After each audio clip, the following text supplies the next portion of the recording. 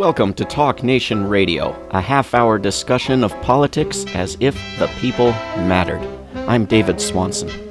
This week on Talk Nation Radio, it is my great pleasure to welcome back to the show Ray McGovern. We will be talking about China and possibly Russia and maybe even Iraq.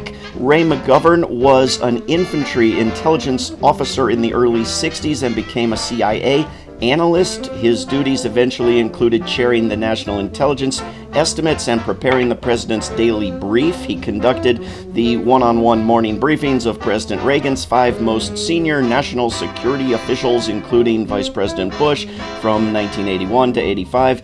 In retirement, Ray co-founded Veteran Intelligence Professionals for Sanity, VIPS, an attempt by intelligence veterans to hold former colleagues to account for, quote, fixing intelligence to justify wars like Iraq. His website is raymcgovern.com. Ray, welcome back to Talk Nation Radio. Thank you, David. Too much to talk about, probably. Why don't we start with China? It seems that Pompeo is handling that part of the world pretty well, huh?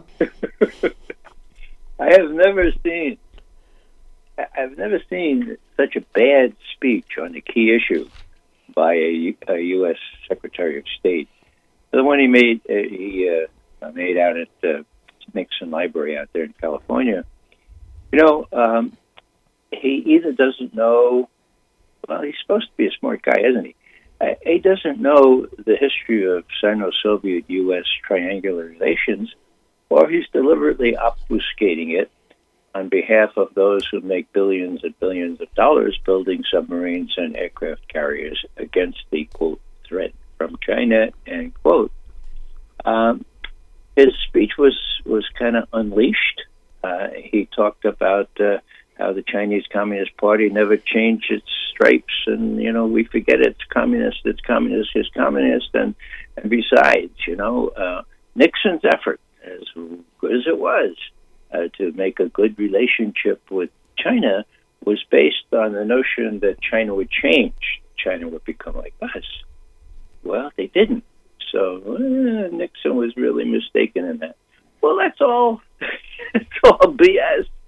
Nixon's initiative was the smartest thing he ever did. He and Kissinger played Russia off against China.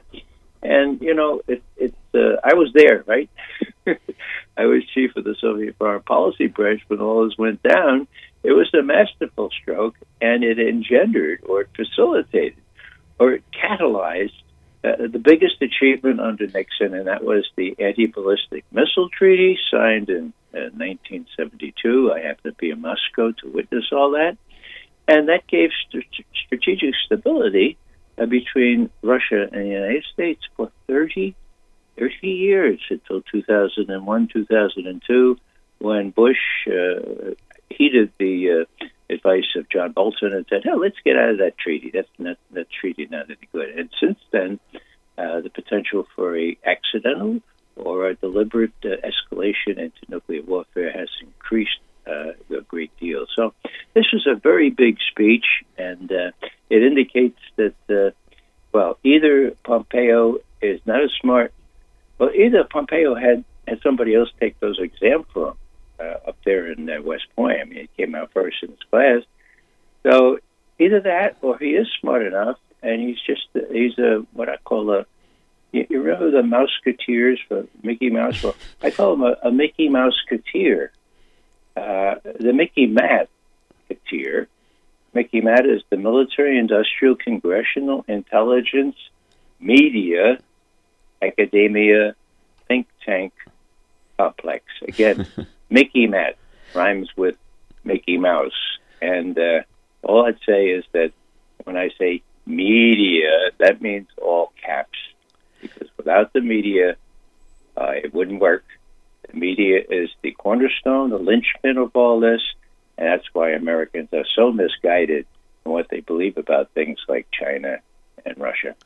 Isn't Mike Pompeo a guy who has openly, proudly said we've lied, we've cheated, we've stolen? Isn't there therefore maybe more reason with him than with others to make an assumption that he might be doing some of that? Well, that was when he was head of the CIA. See, Well, is he reformed? Did he? It doesn't seem like he has. He's gone through these transitions. First he was at West Point, and he brags about the honor code there. We don't lie, cheat, or steal, and we report anybody that we see doing that. And then he comes before this very positive audience there at Texas A&M, and he said, I was head of the CIA, and we lied, we cheated, we stole to a third. We had courses in it. It's a good example of the American ethos or something like that. Yeah. So here he is, the Secretary of State. Now, this is not funny.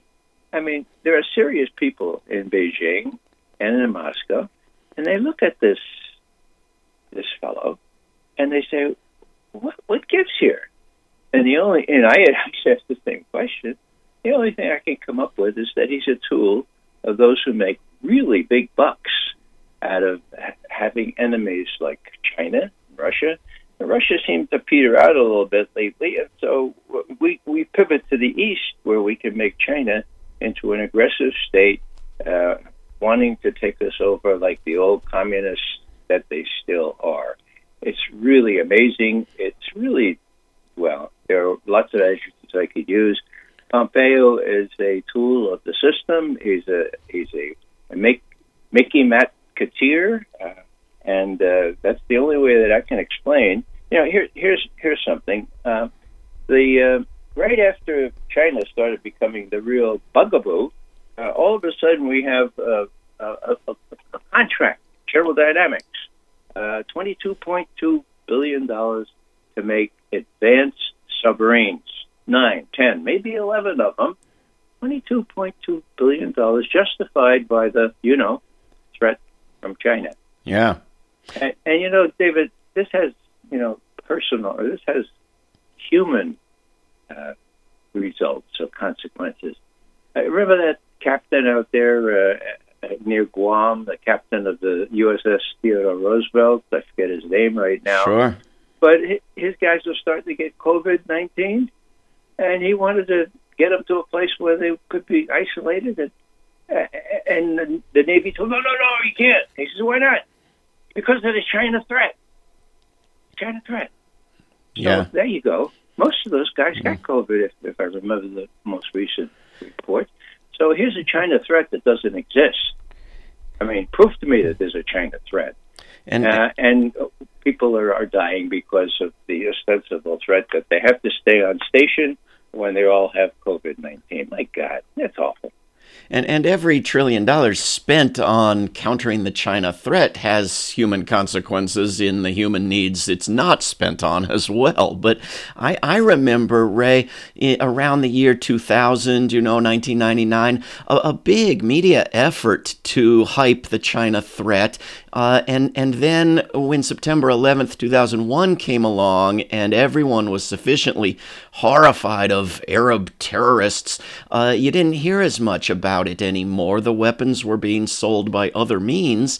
And then you had the Obama pivot, and you've had this whole experiment with Russiagate that I don't think has quite served as weapons marketing in the way really desired. And we're hearing a lot about the China threat again. I mean, how much of this is the need for an enemy to justify weapons sales?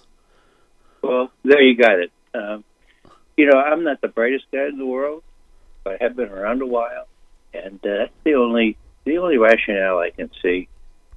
Pompeo is acting as a puppet for the powers that be, and the powers that be are not necessarily the president or our elected representatives or Congress. They're all complicit, but the powers that be are the ones that wield the ones that can get a $22.2 billion contract for building submarines that will be obsolescent by the time they're put in the water. Those are the kinds of people that are running things around here.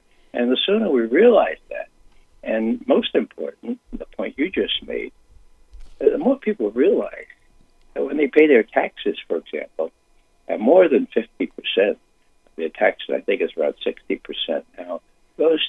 unnecessary buildup of military equipment and so forth that hopefully will never be used, but detracts. I mean, there's something called opportunity costs. It's about all I know about economics, but I know that when you take 60 cents out of every dollar we pay in our taxes, then very little is left over to meet the human needs.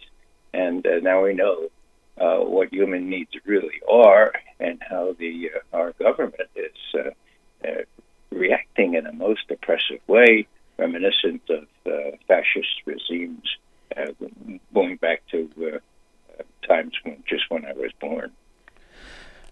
Ray McGovern, his website is raymcgovern.com. Ray, I know you've probably spent more minutes than you maybe desired talking about the Iraq War lies and the liars behind them, but I'm struck both by how much Colin Powell resembles Mike Pompeo, though nobody would say that superficially, and by an article you recently wrote after the New York Times recently wrote about Colin Powell's lies back in 2003, as if the New York Times had suddenly discovered there were some problems there, as if Colin Powell had suddenly discovered there were some problems there.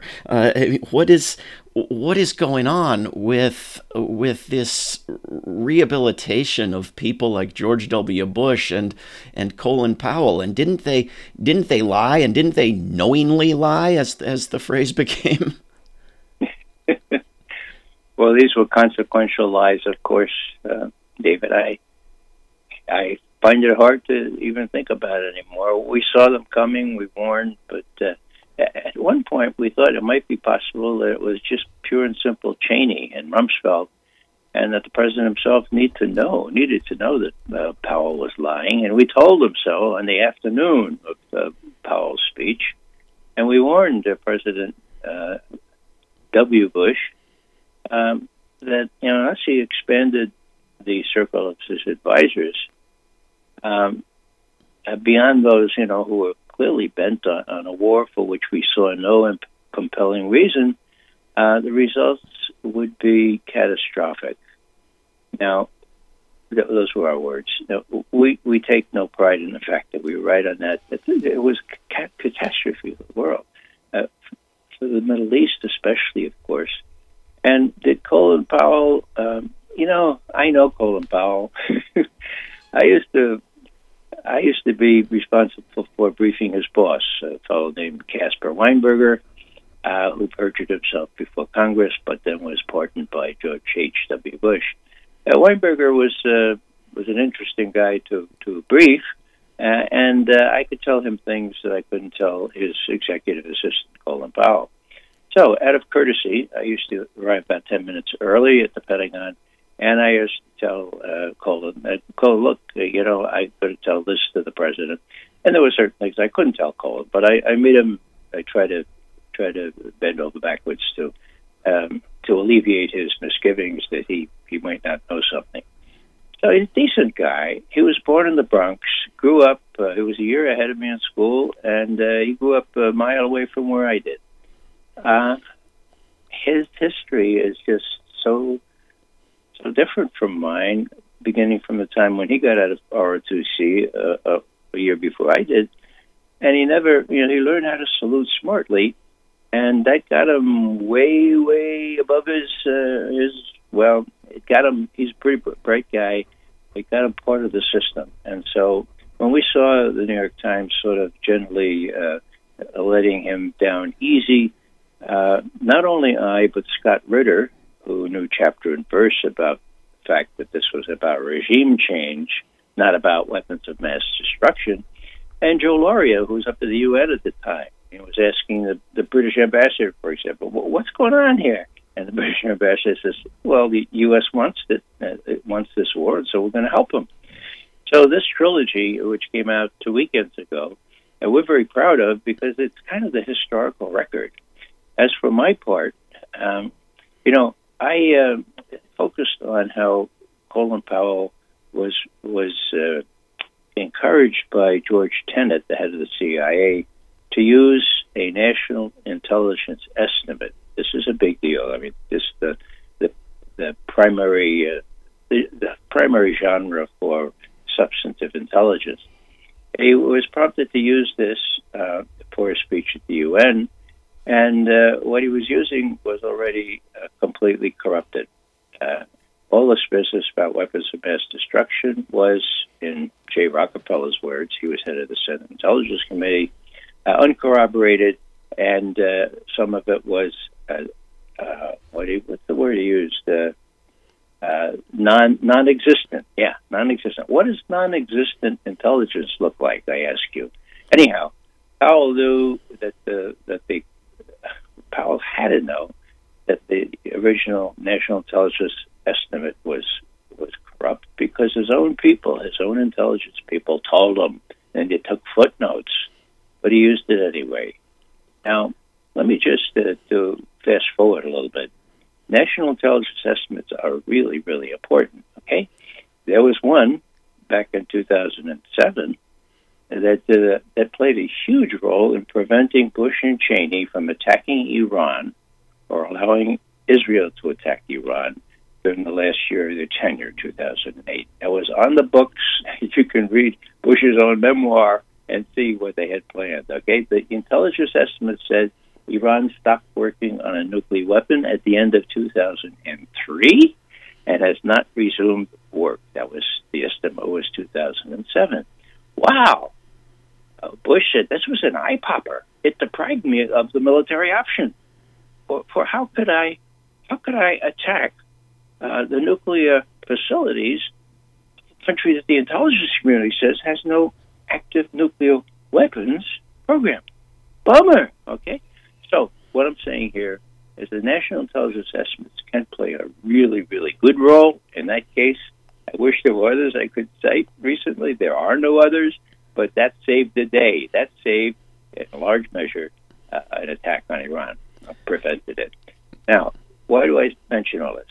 Because at the end of the Obama administration, when everyone was saying, oh, the Russians interfered, the Russians hacked into the DNC, oh, the Russians did all this, the Russians gave Trump his victory, you know. When all that was going on, what was needed was a national intelligence estimate. And so James Clapper, who was overseeing all the national intelligence outfits, was asked by Congress, by Devin Nunes, and by many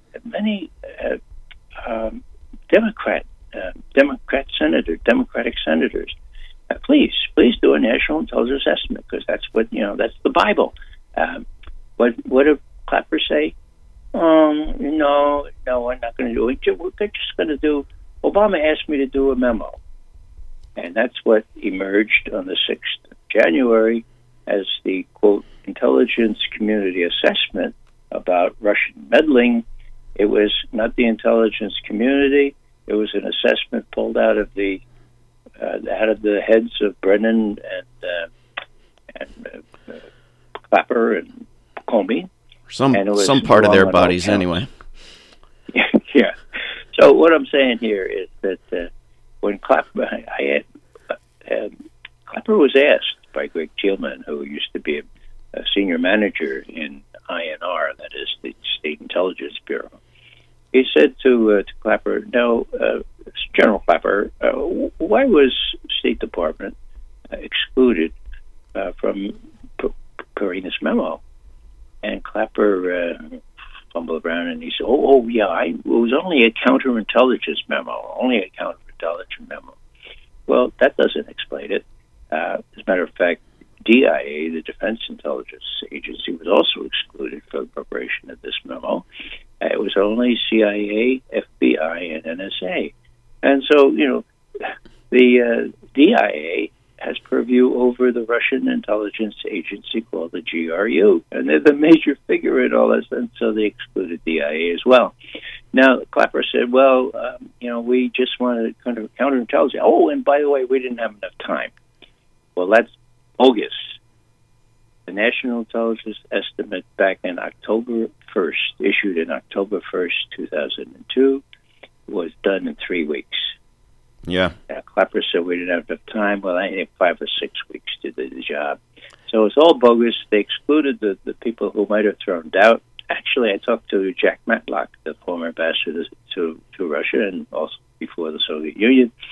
And he said, yeah, I checked with my State Department intelligence colleagues, and they said, well, the reason they didn't include us is because we objected. We said it was cockamamie stuff. So there's first-hand information from a fellow who knows. So and what I'm saying here is that this whole Russian thing is easily perpetrated until it sort of gets old, and until people like the former technical directors of the NSA that we have within Veteran Intelligence Professionals for Sanity, until they prove by the forensics that the FBI did not do, they proved that there was no Russian hack on the DNC to filch out those emails so damaging to Hillary Clinton. And just to finish up on this, Jonathan Turley had a recent article in The Hill where he's really besides himself. He says, there's a legal term for what's going on here by the media, and it's called willful blindness, deliberately ignoring the facts following the release of documents such as the one I just quoted back at this show, that there was an attempt to target the campaign of an opposing party using false evidence, and that all happened under Obama. So this is kind of relevant stuff here. What's going to happen? And, there are investigators going on against the earlier investigators. And, I've been asked to predict what I think is going to happen. Well, number one, they have the goods on these guys. I'm talking about the people that the president and William Barr talk about openly. I'm talking about Brennan, the head of the CIA in those days, Comey, FBI, the admiral that headed the NSA, Rogers, and the people at the Justice Department, like Loretta Lynch, for God's sake. These are the people who were involved in this whole thing, and they're big fish. Now, they have the goods on them. Why? Well, because they were sure. Mark my words. They were sure that Hillary's going to win, and that gave them, they thought, permission to do all kinds of extracurricular, illegal, unconstitutional things against the opposing party because she was going to win, and they'd never be found out. They would get promotions. They wouldn't get indictments, okay? And so the corollary of that is they didn't even take rudimentary measures to hide their tracks. It's all out there in paper. It's all out there in computers.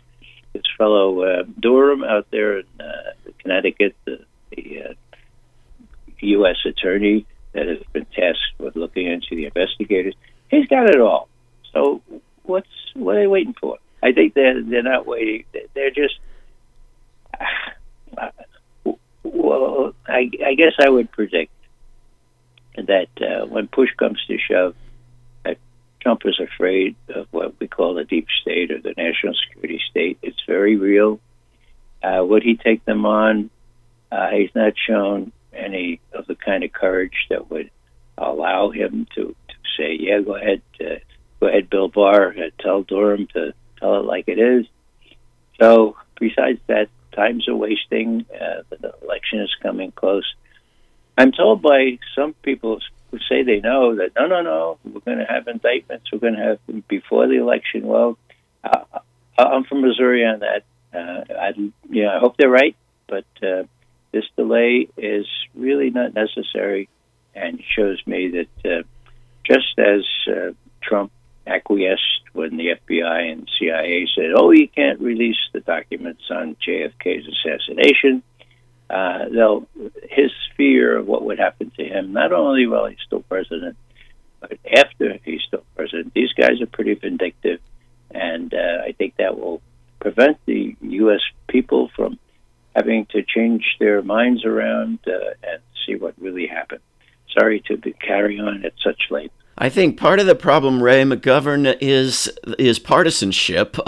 Even people able to recognize lies by George W. Bush, a Republican, are incapable of recognizing lies about Donald Trump, a Republican. But I think part of it is the need for people to understand what's happened before. So there's these 3 articles that you and Scott Ritter and Joe Lauria wrote at consortiumnews.com, and people can go to raymcgovern.com about the Iraq lies, I think would help some people understand the Russiagate lies and the China lies and all the lies that are coming. And I continue to be just amazed all of these years later that, as you keep pointing out, and even in your recent article, Colin Powell and Condoleezza Rice said Iraq had no weapons just before September 11th and never explained how they materialized. Colin Powell used statements from Saddam Hussein's son-in-law, who had also said all the weapons are gone, but he left that bit out. He used actual fictionalized, falsified transcripts of statements from Iraqi soldiers. He used countless claims that his own staff, not only was it non-existent intelligence, they warned him it wouldn't even be plausible, and yet he goes before the UN and says it, and it's not only plausible, but everybody eats it up. How can the New York Times be pretending that there's something? I mean, we knew all of this all of these years ago, didn't we, Ray? Yeah.